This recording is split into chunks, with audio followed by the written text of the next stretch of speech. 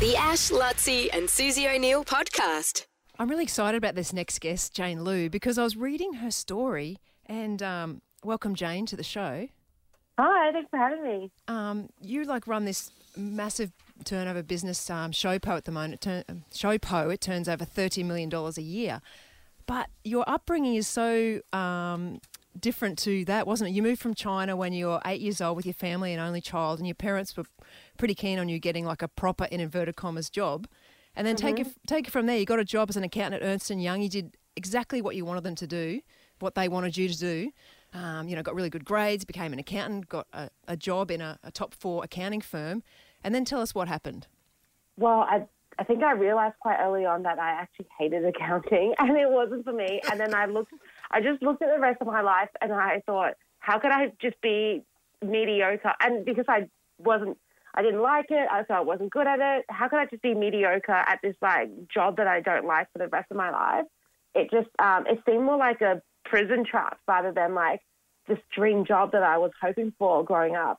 So I quit my job to start another business. I started running these pop-up stores, which then became this utter failure. So all of a sudden I had no job. I lost the money I invested in the first business. It was in the middle of the global financial crisis. And so I couldn't tell my parents that I had quit my job. So I had to keep pretending to go to work while I was trying to figure out what I was going to do with my life. And then by default, because it was a global financial crisis, I couldn't get another job. I thought I'll just start another business. And then I started Showpo. And I thought, let's make this an online business. And I guess it just really took off. It was great timing. How long did you have to keep up the deception with your folks for? Because you were in your early 20s at this stage, I assume? Yeah, I was 23. I think I did 6 months of pretending to put on a suit. I had to catch the bus with my mum into the city because she also works in the city, which is unnecessarily painful. And I'm not a morning person, so I'd be horrible at breakfast radio. But I'm not a morning person, and I just having to get up early when you're unemployed is just probably the coolest thing ever. So, but what would you do once Mum got into the city? When she went her way, would you turn around and wait for the next bus to go home? Or? Yeah, sometimes. I mean, I started off by going to a cafe, being like, okay, I'm doing this, doing the romantic unemployed, starting a business thing, and then I realised I couldn't really afford to keep buying coffees. So then I went to the state library. Sometimes I came home. Yeah.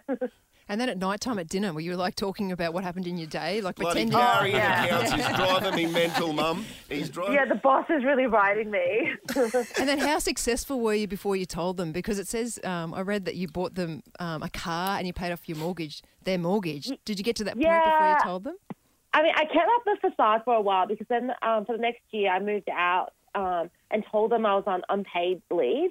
So when I officially told them that about the whole deception, they already knew the business was doing well.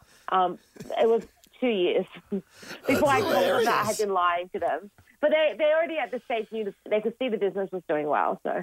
And you talk about as well, it's the best time to take risks, isn't it, when you're young and you're first out of school, because you've got kind of not nothing to lose. It sounds like you lost $60,000 and a fair bit of money. But you're probably a bit more fearless, I reckon. Yeah, what advice would you give to kids who are finishing school and maybe don't know what to do with their lives? Oh, I think this is just the time to really back yourself and take some risks, because I think even if things don't work out, you've embarked on a new path, and at that stage, no one is doing, with hindsight, at the time, I think you're so competitive. You could be competitive with people in that, you're looking at what everyone else is doing, what they're studying, what jobs they've got. But in the long run, you've got so much time to reestablish yourself and get yourself into doing something you really love. If you think about the whole journey you have ahead, for your working career. So it's the best time to do it. It's a great story. I love it. Congratulations. Yeah, following your passion. And Showpo's a juggernaut. And it is. Exporting now to thank you. 120 countries. Showpo with Jane Lou. Thanks so much. Nice to meet you. Thanks, Jane. You too. Bye. The Ash, Lutzi and Susie O'Neill podcast.